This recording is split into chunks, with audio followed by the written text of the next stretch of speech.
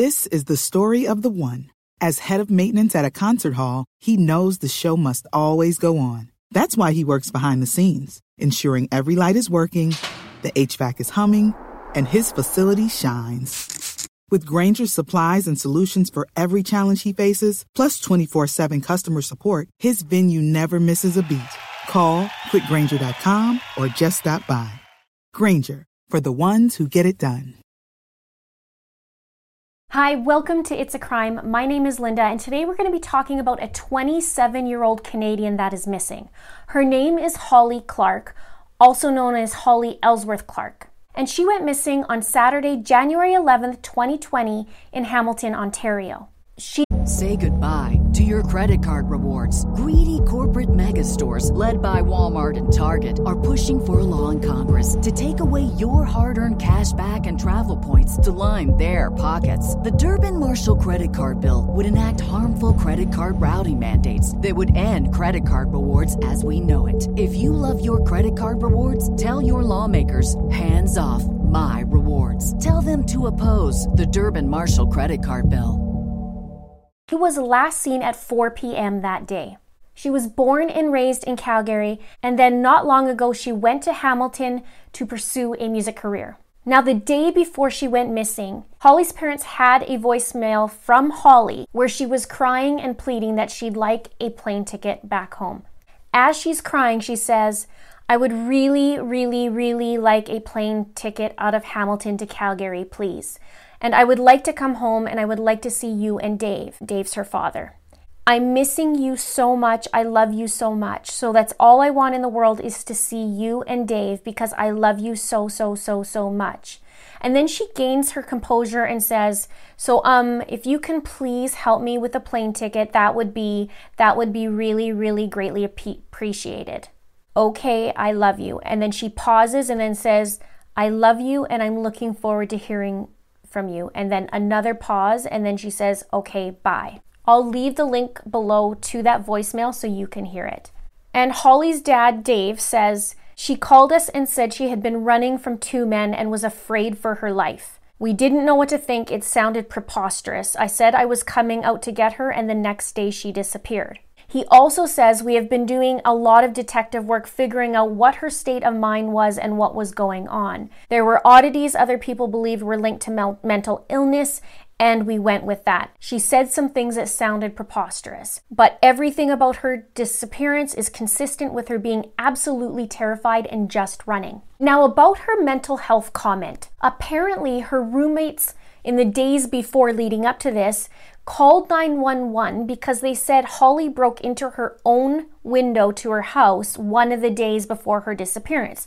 It's not clear which day though. It just says one of the days before her disappearance. Now, if two men are chasing her, like she says, or running after her, then going through the window to me makes sense if she's afraid. Maybe she doesn't want them to see her going in the house and went a different way. If you feel like you are being followed or chased after or whatever the case may be, or even watched, it's terrifying. And there is a reason, obviously, why she felt like she had to go through the window. So she tells her parents that there's two men after her, and she's also seen going through the window and being upset. Holly is described as 6 feet tall and 200 pounds with blonde hair. She was last seen wearing a long sleeve black shirt, black pants, black boots, and may have had a black waist pouch on.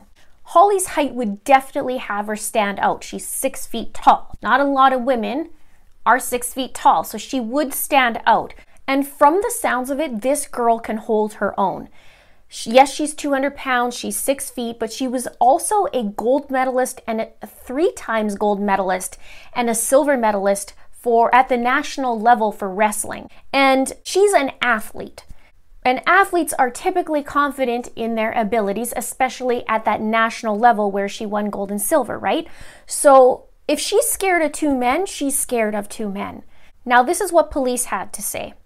"We have no information to suggest there's anything criminal in nature related to her disappearance. When she left, she was distraught and in crisis." And her dad says he's at odds with law enforcement.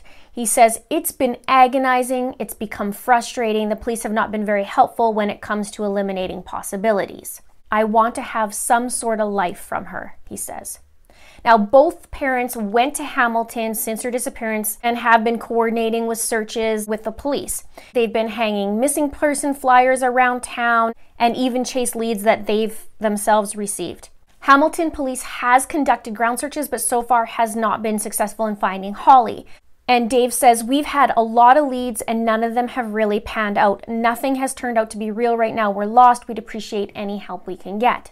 Then he says that he has received tips that indicated his daughter may be a victim of human trafficking.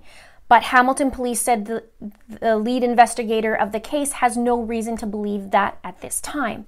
There were 3 reported sightings that came in of Holly at a Budget Inn in Hamilton, and by witnesses alleging his daughter was alive but drugged in a motel, and also reported that there was 2 men with her. Police canvassed the area and said they couldn't justify the search warrants because they didn't have enough evidence, so they couldn't search the rooms because they had to get 48 warrants for 48 rooms.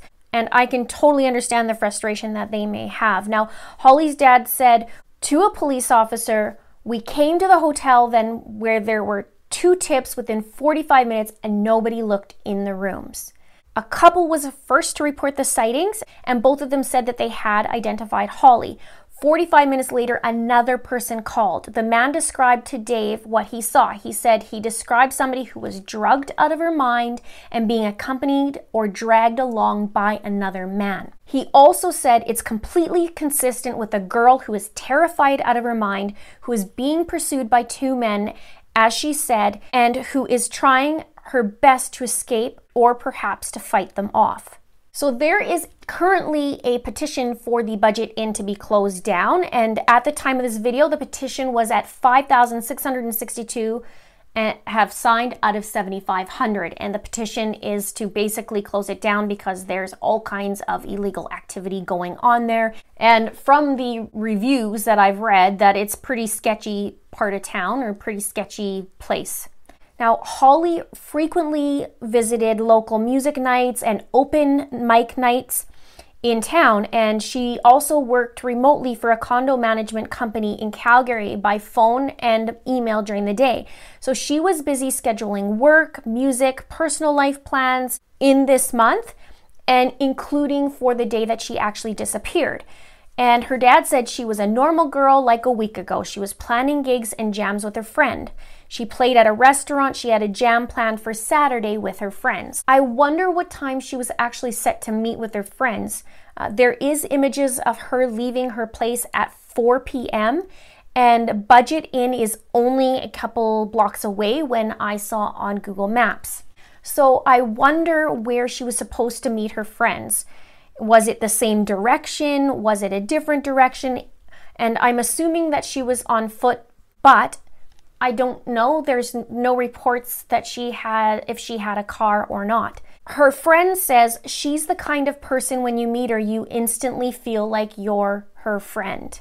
She's very ambitious musically with her career and always working to improve herself. I read another comment that said she's the type of person that you would want her to babysit your kids. There are numerous people who are volunteering and searching in the Hamilton area. Posters are being put up, but I also read that there were reports of some people tearing down those posters, which is crazy. I want to thank one of my viewers who told me about Holly's disappearance, and she's also helping out with the search.